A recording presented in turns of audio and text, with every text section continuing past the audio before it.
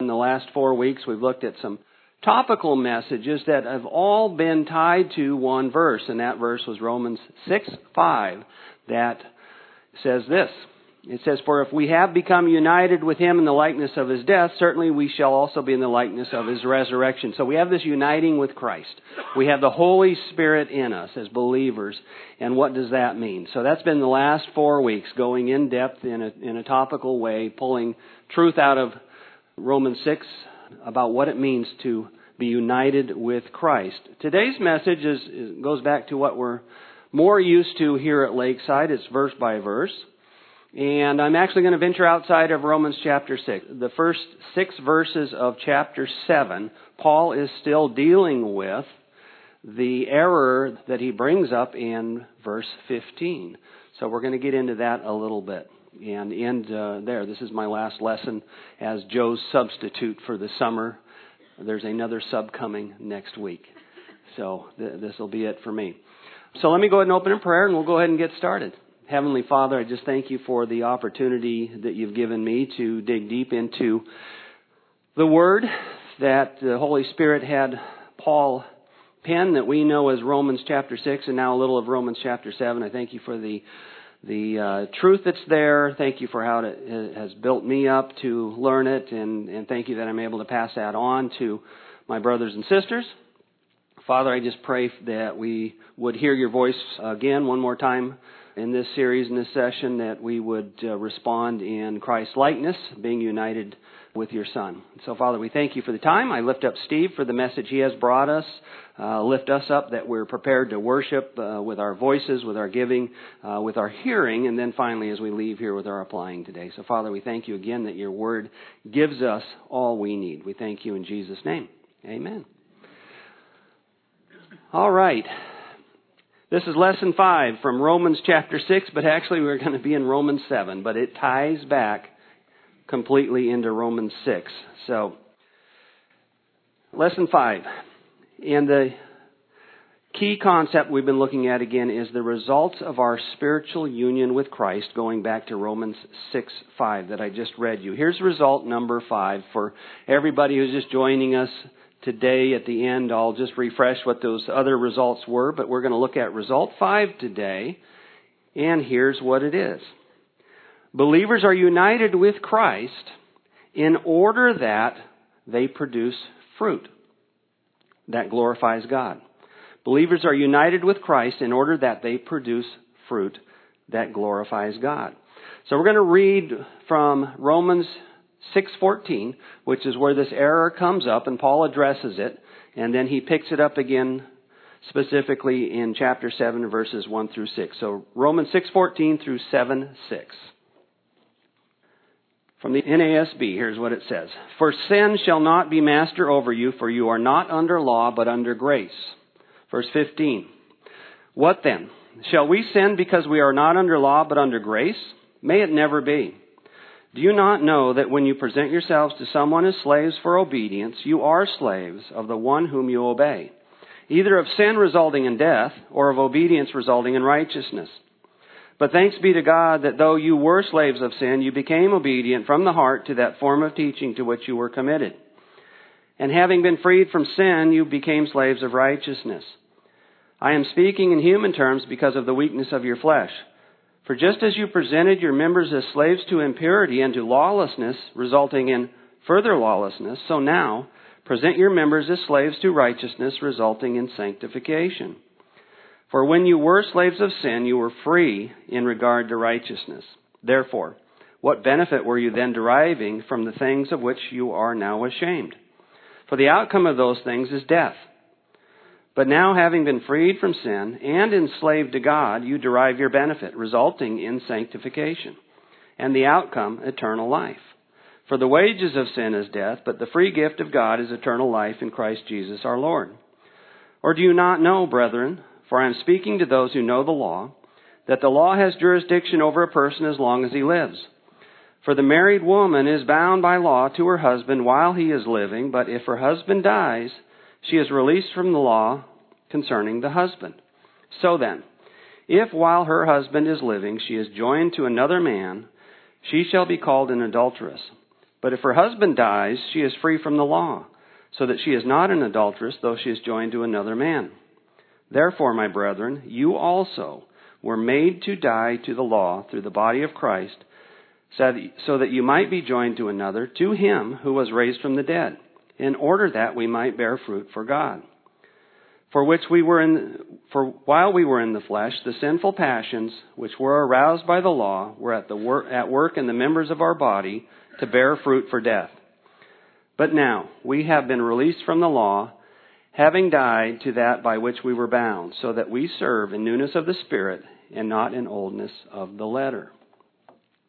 The other thing we have found as we have made our way up and down throughout Romans 6 is Paul has taught up to chapter 5 of Romans and concludes about justification being through faith alone without works. And we get into chapter 6, he's really talking now about sanctification. And in the verses I just read, twice he said things result in sanctification. So that's the theme of the chapter. How do we walk out this faith that we have? That's by faith alone, through grace alone, and not of any works and not of the law. And what's happening, and what we're going to get into here, is that Jewish believers are having a very difficult time. The law is first and foremost in their mind. They can't just jettison it and be done with it easily. And so issues keep coming up and coming back, and here specifically verse 14 where I started, an error is out there. Paul's hearing, and he's probably not, more than hearing it, there's probably some angry reaction to his teaching coming from what he's taught, and he has to deal with it.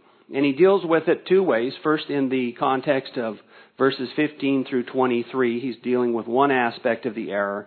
And then in verses 1 through 6 of chapter 7, he deals with another aspect of the error that he's hearing from Jewish believers. So what we're going to do today, I don't have 3 points or 4 points or 5 points. Here's the essence of this message and an outline. We're going to look at a principle that Paul brings up in verse 1 of chapter 7. And then we're going to look at an analogy he gives us in verses 2 and 3 to support that principle.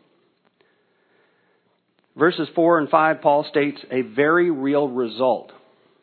Very, very real results that are applied to believers. And then finally in verse 6, Paul gives us an overarching purpose for that principle that we start with. So we're going to kick this off. We're going to look at the principle. What's the principle that Paul brings up in Romans chapter 7, verse 1? So if you want to put your eyes there, let's read it together. Here's what he says. Or do you not know, brethren, for I'm speaking to those who know the law. And here's the legal principle. So listen to the rest of it. That the law has jurisdiction over a person as long as he lives. That's the principle we're going to look at.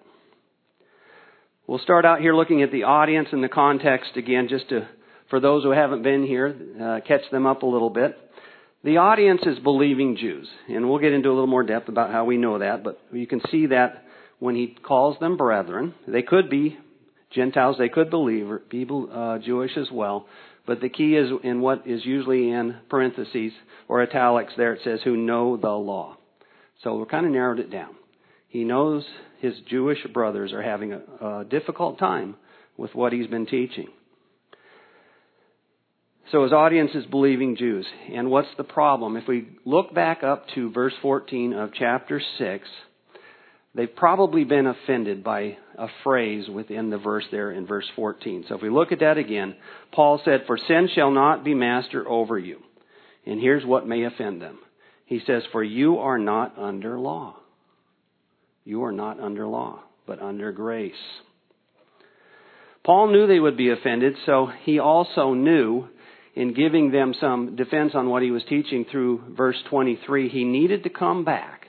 And that's what he's doing here in the first 6 verses of chapter 7. He needed to come back and talk to them specifically, knowing they're offended by his statement that they're no longer under the law. Now, for those who were here last week, you'll remember that I mentioned right up front as we got into last week's lesson that in the course of reading through chapter 6 of Romans, if you took a pen and underlined or a pencil and underlined every time the Greek word hamartia comes up, we find the English word sin 20 times in 23 verses. So sin is a big issue of chapter 6. If we were to go all the way through chapter 7, we would find the Greek word nomos come up about 23 times in the verses there, which is the English for law. So the law is the big issue of chapter 7. Paul needs to answer his critics of his teaching about the law, but he needs to do this in a way that gets their attention. He needs to do it lovingly. So he's not going to give them a severe rebuke here. I'm sure what he's writing is meant to get their attention, put down the anger a little bit, let go of the hostility they may be having over what he's taught them, and listen. Because he's going to give us an analogy that will help them understand what he's saying. So we're talking to believing Jews here. And here's what we think we know about them based on what he has taught them all the way through Romans 1 through Romans 5. They should be, and they probably are happy about this, that the penalty and the power of the law is gone. They've been released from that. They should be happy, and they are, that they have peace with God. They would be happy that they're justified. The confusion is they thought justification and sanctification came through the law. So they're confused here. They may be happy, but now he's talking about sanctification. They're wondering, well, Paul, how do we live out this without a rule to attach our walk to? We don't understand how this is going to work. So they're confused about grace and sanctification because the law had been everything to them in their walk of righteousness. Jewish believers, like all Israelites, had a strong, lifelong attachment to the law of Moses. They held it in a very high view. If you look back at verse 15 of chapter 6, again, we'll understand how the Jewish believers framed their issue with Paul's teaching. This is the error that he deals with in the second half of chapter 6 that upset them. And here he rephrases back to them and tells them why they're upset. He says, what then? Shall we sin because we are not under law but under grace? So the error that is coming back his way from Jewish believers is suggesting, hey, without the law, there's nothing to restrain us. We're going to sin. We need those rules. What's going to keep us in check if we don't have the rules? And Paul knew the error about sinning due to no longer being under the law he was correcting throughout chapter 6 meant there would be many Jewish believers highly susceptible to a backslidden condition produced by error about law and grace. And he needs to gently persuade them and help them get over this disconnection they have with a lifetime of law-based theology. But one thing we know, if we're students of the New Testament, he doesn't get this undone right here. Throughout the epistles, we'll find time and again, he has to deal with law and works-based issues. So it's not going to get fixed just by this argument alone. It's a constant battle to keep grace from becoming grace law. And circumcision would be that prime example of an issue that just keeps coming up time and time again. So Paul again is teaching on sanctification. What he's trying to keep from happening is the creation of new theology that is a syncretism of grace and law. A syncretism being a combining together of. The grace is pure. Nothing needs to be combined together with it. And whenever you have something or anything combined together in a syncretistic way with grace, it leads not to sanctification. It leads to a different word called to become sanctimonious. And the difference is, when you're sanctimonious, you're hypocritically devout. So last week, we looked at how Paul answers one part of the issue about sin, why sin no longer has dominion over them. And then in chapter 7, verse 1, he begins to answer the second aspect or second objection from his brethren, the other Jewish believers who are now being told, you're no longer under the law. And it's become a stumbling block. If Paul doesn't deal with this, there is going to be a major impediment in how they live holy due to the error being spread. The wrong understanding will mean that Jewish Christians once again come under a self-binding tyranny of the law they were just released from. So Paul needs to get their attention before he loses them. And he gives them a very affectionate greeting. He says, my brethren who know the law. And Paul is referring to the Mosaic law there. So he knows, and we know from that he's talking specifically to his Jewish brothers. So we're not excluding Gentiles there because we are just as susceptible to add rules with grace. So don't think we're out of the picture here. Paul needs to deal with anger that has followed him and continues to build on his teaching about law and grace. If you remember back to Acts chapter 21, verse 28, the Jews had tried to kill Paul there in Jerusalem, accusing him of preaching against the law. So it's a sore subject, even to believers. So the context and review of what Paul had taught so far from Romans 1 through 5, just in a nutshell, is this. He taught that man's fundamental problem is his lack of righteousness. And it's not lacking enough. We come to Romans 3:10 and he comes to a conclusion. There is none.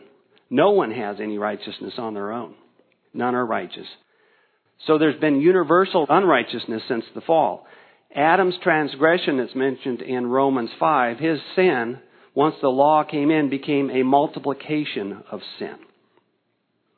Paul taught that in judging sin, God demonstrated his righteousness, but in saving some from sin, God manifested his righteousness, and he did that two ways. One, through the outpouring of wrath on Christ, and then secondly, God manifested his righteousness on all who believe in Christ and his substitutionary work of bearing their punishment because they were declared righteous by their faith alone. Righteousness apart from any works, including the works of the law of Moses, by faith alone. The truth is, the law cannot save anyone. All it can do is condemn. It condemns all who are under it for their failure to meet its righteous demands. The law can only define righteousness and bear witness to the righteousness that's found only in God, as seen manifested in God the Son. So Paul's reminding them that in about Romans 4, that even Abraham was justified by faith, not by his works, and it was declared righteous on the basis of believing God's promise. And when did that happen for Abraham? Before he was circumcised and before the law was given. So Paul in Romans 1 through 5 brings the believing Jew through a trail of evidence about justification by faith without works. We roll into chapter 6, and we are also sanctified through Christ and ready to stand up and walk out that sanctification. So then what was the reason for the law? If you look back at Romans chapter 5, verse 20, Paul teaches why the law came. It did not come to reduce sin. It did not come to rid man of sin. But just the opposite. It came to multiply sin. So let's just read that together. Romans chapter 5, verse 20. The law came in so that the transgression would increase, but where sin increased, grace abounded all the more. And from that teaching came the error in verse 1 of chapter 6 that really was Gentile-based, that they thought, okay, if that's what you're saying, Paul, it sounds to us like you're saying that God loved to give abounding grace over abounding sin so much that maybe you're telling us it's okay. We can just keep on sinning all the more. God will cover that sin with more grace and we're good. So we can become justified sinners that can just sin at will all the time, even more than we ever did before, because now we've been given the license to go ahead and sin. And Paul deals with that at the beginning of chapter 6. If you look there, here's how he answers that. He says, what shall we say then? Are we to continue in sin so that grace may increase? May it never be. How shall we who died to sin still live in it? So Paul's dealing now at the second half of Romans 6 with Jewish believers whose high view of the law overestimated this. It overestimated its ability to deter sin. And so they are compelled to fall back on a syncretistic, legalistic grace relationship for their ongoing sanctification. The legalist wants to, needs to, feels they have to solve their sin problem by reintroducing the law. Rules were needed or sin will abound.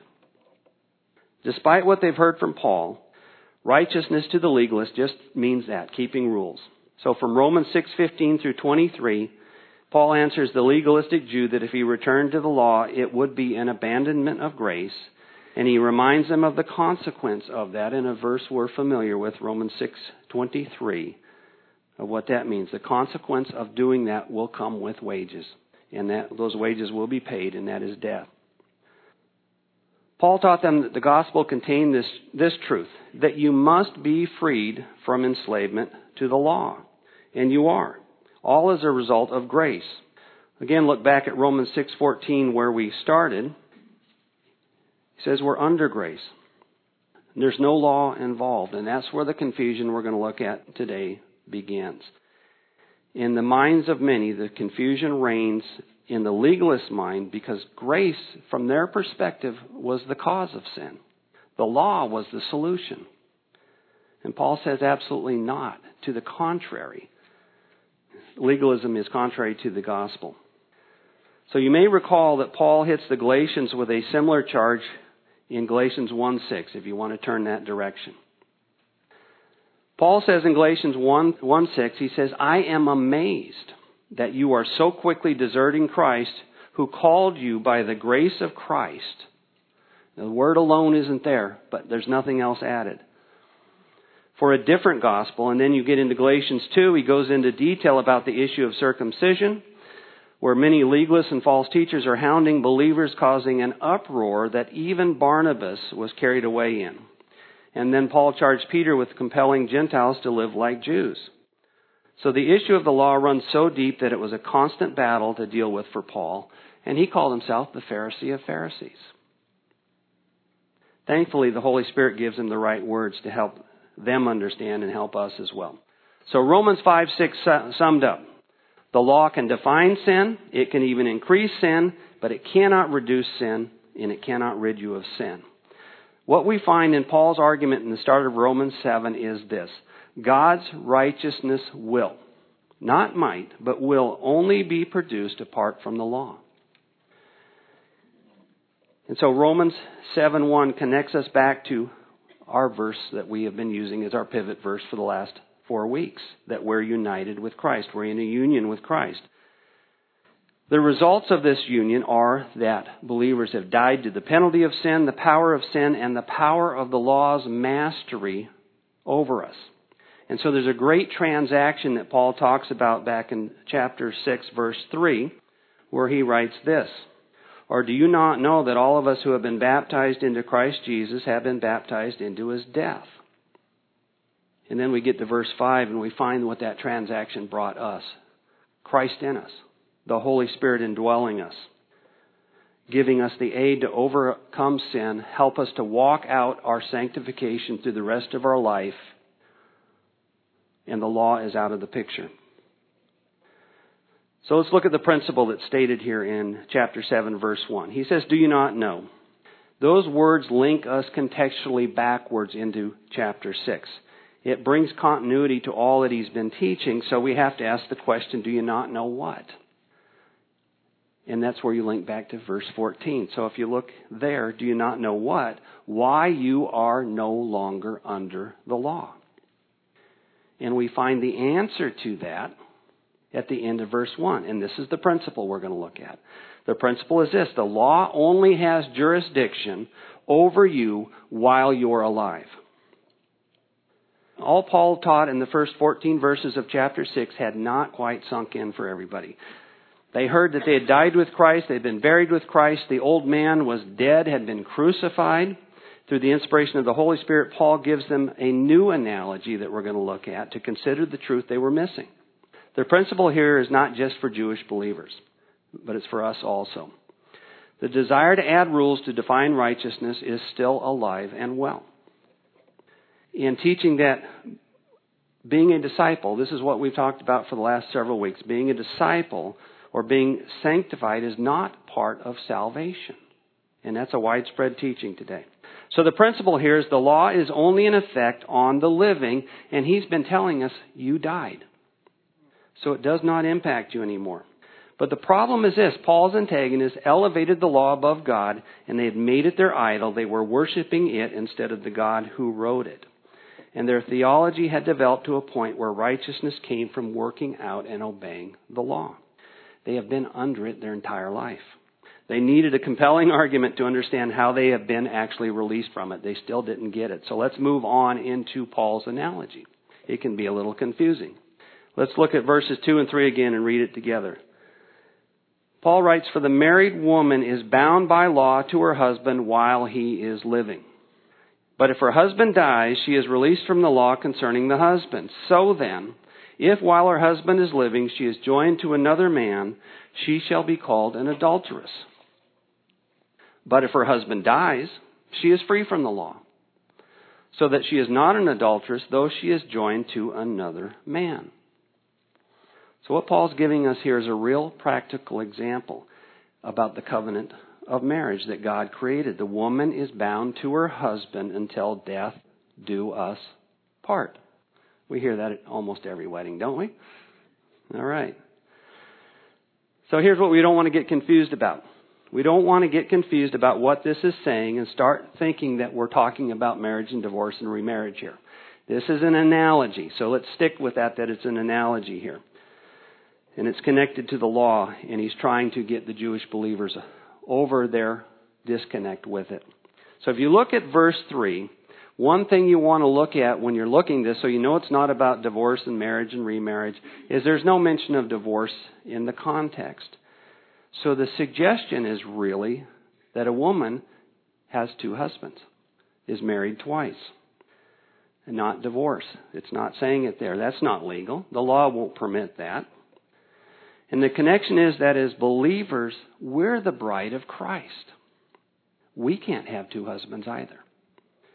Also, when we connect the analogy back with verse 1, the Greek word for man, unless you have a KJV or in KJV, it should say man. In every other translation it says person. But back in verse 1 of chapter 7 it says this, that the law has jurisdiction over a person. And I think it says a man in KJV and in the King James Version. So we connect the analogy back to verse 1. Paul uses the Greek word anthropos there. It's a generic word for humans, or better rendered, person. The connection is us, the believer, to the law. If the believer dies, she or he is no longer bound to the law. Another way to look at it, and we could use a completely different analogy this way, so set that one aside for just a second. Something that seems to happen in Pinellas County all the time. We turn on the news and find out there's been a murder somewhere in the county. But what if in a certain case there's a murder, there were witnesses, this guy needs to be apprehended, the police need to catch him, take him to trial, sentence him, put him in jail to get him his just consequences. The police catch him, a gun battle ensues, and they kill him. Is there going to be a trial? And the answer is no. He's dead. The law has been satisfied by his death. You don't bring dead bodies into the courtroom for a trial, so there isn't going to be a trial, just a different way of looking at the same analogy. Paul is using the analogy of marriage and law to deal with, again, this misunderstanding on sanctification. And Paul also wants to tie in the upcoming verses, because it's about marriage, their purpose in marriage. The purpose of most in marriage is to have children. You have physical progeny, physical fruit in children. But what he's going to go into is that in this marriage, being the bride of Christ, we're going to have fruit. And it is spiritual fruit.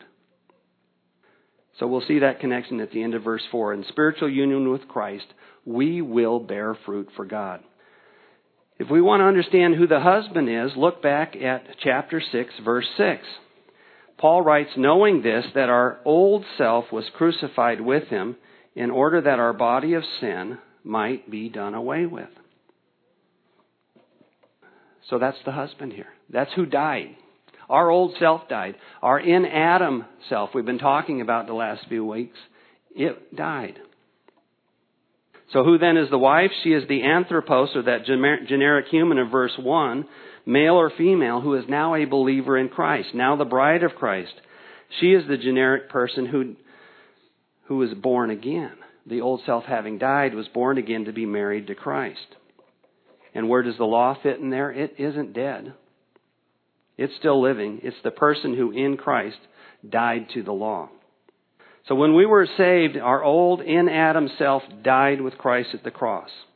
So what does the cross mean? It means our freedom from the law. It means we were justified. It means we were sanctified. And Christ's death was the basis here for our liberation from the law. Our justification was given as a sovereign act of undeserved favor or grace, and it's also by grace that we stand and are now sanctified as we progressively walk that out in new life, not by the law. We were dead to the law's authority in this regard. It can no longer condemn you because it was satisfied at the cross. Hope that helps. Did that analogy, I don't know, it can be confusing the first time you look at that about marriage, but hopefully that helps. If it didn't, I'll try and help you later after class. Hope that helped you figure it out. We were dead to the law's authority in this regard. It can no longer condemn you because it has been satisfied at the cross. So let's move on and see the results of our having died to the law in verses 4 and 5. 4 and 5 again, Paul writes, "Therefore, my brethren, you were also made to die to the law through the body of Christ, so that you might be joined to another, to him who was raised from the dead." And if we look at that word joined, he's talking about marriage again. That joining together. We were joined to another, to him who was raised from the dead. And here's the result: in order that we might bear fruit for God. For while we were in the flesh, the sinful passions which were aroused by the law were at work in the members of our body to bear fruit for death. So Paul transitions from his analogy, and he's talking to us again. So let's look at verse 4 closely. How did we die? What does verse 4 tell us about how our old self died? It uses the language that says made to die. And that connects us again, right back into chapter 6, verse 6, where it tells us this. We'll read it again. "Knowing this, that our old self was crucified with him." So how were we made to die? Violently. We were crucified. So it connects our thoughts and everything in us back to the cross. Our old self was crucified. We were made to die. We also were crucified in regard to the law that condemned us, in order that we would be free from the law. Once dead, the law has no more claim over us and cannot condemn us. And we need to be warned here. It can no longer condemn us, but it's not saying that you died to the law as a moral obligation on how you now live. You only died to its condemning power. Now, if we think about death as believers, we know that there were two choices. We could die as an unbeliever outside of Christ. We would get what we deserve for our failure to keep the law. We die in Christ, or we are all believers, I hope. We died in Christ. Who got what we deserved? Jesus did. Christ got what we deserved, but so did our old self. It too was made to die or crucified. That truth, it comes up again in Hebrews chapter 10, verse 10, where it reminds us this: "By this will we have been sanctified, through the offering of the body of Christ once for all." Jesus redeemed us from the curse of the law, but not from the moral element of the law. Let's look at that a little closer. If you'll turn to Galatians chapter 3, verses 10 through 13. Paul writes this: "For as many as are of the works of the law are under a curse, for it is written, 'Cursed is everyone who does not abide by all things written in the book of the law, to perform them.' Now that no one is justified by the law before God is evident, for the righteous man shall live by faith. However, the law is not of faith. On the contrary, he who practices them shall live by them. Christ redeemed us from the curse of the law, having become a curse for us. For it is written, 'Cursed is everyone who hangs on a tree.'" The law was only a reflection of God's holy standards. The consequence for being a lawbreaker was being punished by death. Since it could not be perfectly kept by anyone, the penalty had to be met. And what is the penalty? Physical death, and death and eternity in hell. And why did it need to be an eternity? Because our sins were of a negative infinite value, so the penalty of death had to have a offsetting infinite value. And eternity in hell then was the only solution in order to satisfy God's justice. But if someone would die as a substitute in our place with infinite worth, then the law could be satisfied. in Him. So our satisfaction is through Christ, and He is the one who had that infinite value that saved us. Plus, our salvation brought us a complete change in relationship. We're now the bride of Christ. The result of this new marriage we find at the end of verse 4. That's what the message is about today. The result of this is that we will bear fruit for God. It's not might, but will. And it brings me back to this, that there is no such thing as a no fruit Christian. Bearing fruit for God is a statement of fact. It's not a command in this verse. It's a statement of fact. Due to our union with Christ, we will bear fruit of a transformed life. The result of our having been redeemed is the result of our walking out in holiness. So the only evidence of our union with Christ is this. It's fruit. It's the fruit of holy living. And how do we just define that in general? It's a complete transformation. It's not a partial transformation. It's not devoid of any fruit whatsoever, but it's a complete transformation of our attitudes and our actions towards holiness. Fruit doesn't come with a license to sin. That's what Paul dealt with at the beginning of Romans chapter 6. It doesn't come with a license to sin. Nor is it found in legalism. The life we now live is to a higher standard yet, not a lower one, because we are the bride of Christ. We're now married to the author of the law of Moses. And in this relationship, there's only room for two, as there is with any marriage. But with this marriage, it is a very narrow relationship that has to be entered through a very narrow door. And coming through that door, we've got to let go of one of two pieces of baggage. We have to drop our love for sin and the world, as well as our love for rules that we add to our living. If we bring either into this relationship, it is spiritual adultery. And any rules we would add onto ourselves or others has to be released. If you turn back to Romans chapter 4, let's look at what Paul has to say about this. Romans 4, verse 14 and 15. Paul writes, "For if those who are of the law are heirs, faith is made void and the promise is nullified. For the law brings about wrath, but where there is no law, there is also no violation." We strive to exist as a bride of Christ without violation. That's our walk. So Paul sums everything up about the law. 1, the law increases sin. It does not decrease sin. And then we get to verse 5 of chapter 7, and we find an axiom about legalism. So let's read verse 5 again. Paul writes, "For while we were in the flesh, the sinful passions which were aroused by the law were at work in the members of our body to bear fruit for death." Our flesh is the problem when it comes to legalism that may be still found in us. Because rule-making causes us a temptation to further sin, not reduce sin. But keeping those rules, we have to agree, will produce some fruit. But it's going to be dead fruit, not living fruit. The result of our marriage to Christ is that we produce good fruit for God and a life of holiness. So we're now going to move in on closing on what the purpose is for this by looking at verse 6 again. Chapter 7, verse 6 says this, "But now we have been released from the law, having died to that by which we were bound, so that we serve in newness of the Spirit and not in oldness of the letter." The law of Moses does define righteous conduct because it mirrors God's holiness. God saved us that we might manifest that righteousness. The outcome of our salvation is that our old lifestyle ceases and is replaced by a new life in the Spirit. So it's foolish. It's a foolish thought that we can continue in sin. That's where chapter 6 starts. It's a foolish thought.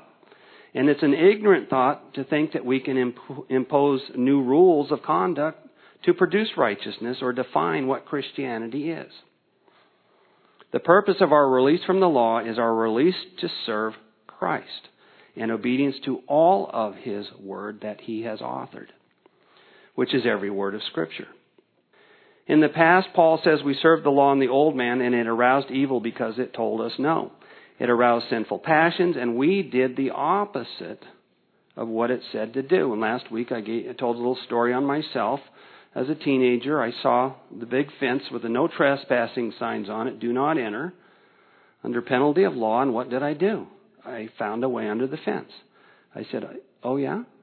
Really? I can't go across that fence? Well, we'll see about that. So the fleshly, religious reasons that we might bring up rules to obey are a superficial attempt to obey only. But since the old man was crucified, we're no longer slaves to anything superficial. We're now slaves from the heart. If we look back at verse 6, it has the word serve in there. The underlying Greek word is douleo, or slave.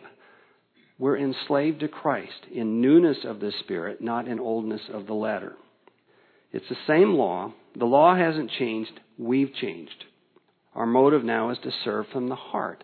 And we get a great picture of that coming reality that we now live in back in Ezekiel 36. If you want to turn back there, go ahead. I'm going to be in 36 verses 25 through 27. And this is the promise of what we've been learning about the past few weeks, how we walk in sanctification. In Ezekiel 36, verse 25 through 27, it says, Then I will sprinkle clean water on you, and you will be clean. I will cleanse you from all your filthiness and from your idols. Moreover, I will give you a new heart and put a new spirit within you, and I will remove the heart of stone from your flesh and give you a heart of flesh. I will put my spirit within you and cause you to walk in my statutes, and you will be careful to observe my ordinances. This is what it means to be saved, no longer under the condemnation of the law. Let's talk about an application. What does it mean to be free from the law for us? What it means is that we're free from its penalty, but we are not free from any call not to serve Christ and His Word. We have to carefully walk out the truth of Scripture day by day.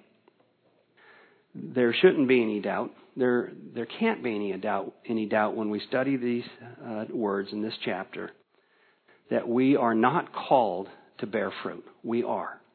That's an absolute. We're called to bear the fruit of holiness in order to bring God glory. But there is great doubt, as I've taught the last few weeks, about this across the country in many churches.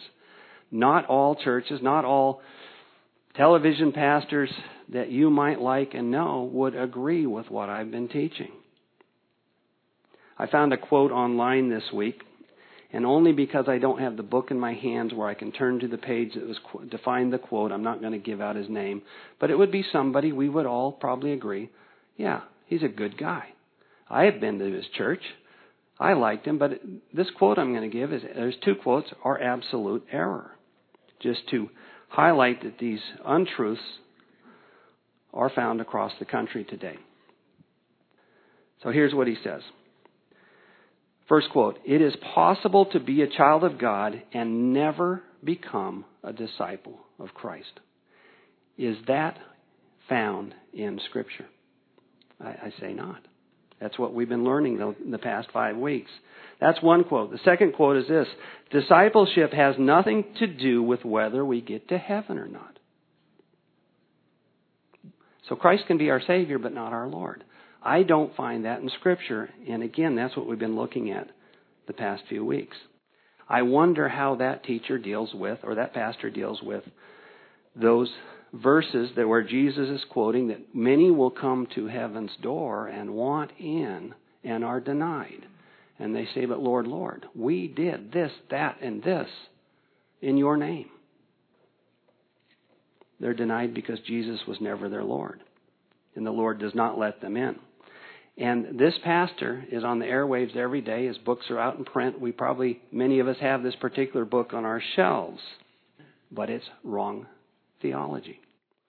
So I hope this study through the last 5 weeks has helped us understand and see that discipleship and holy living was God's purpose for saving us and a result of Christ in us. So let us be people that walk in newness of life. So I'm going to close this series just reminding you of the past 5 weeks. Our pivotal verse for our study was found in Romans 6:5, that we have Christ in us. So 5 results from our union with Christ. 5 weeks ago, it was the resurrection was the dynamic event defining our life in Christ. Then believers have been given a new spiritual condition received by divine favor. Believers are enslaved to righteousness. Last week, we have the indwelling intelligence to wage war against sin and win. And then finally this week, believers are united in Christ in order that we produce fruit that glorifies God. I appreciate your attentiveness for everyone who's been here for the past 5 weeks and have enjoyed my ability to substitute for Joe. So let's go ahead and close in prayer and get ready for church. Heavenly Father, we do thank you for your word again. We love it and we want to do what it says, Father, and we have that ability, Christ in us. So Father, we just praise you for that truth. And Father, again, pray for Steve as he opens the word to us again and for our ability to hear and do. We thank you in Jesus' name. Amen.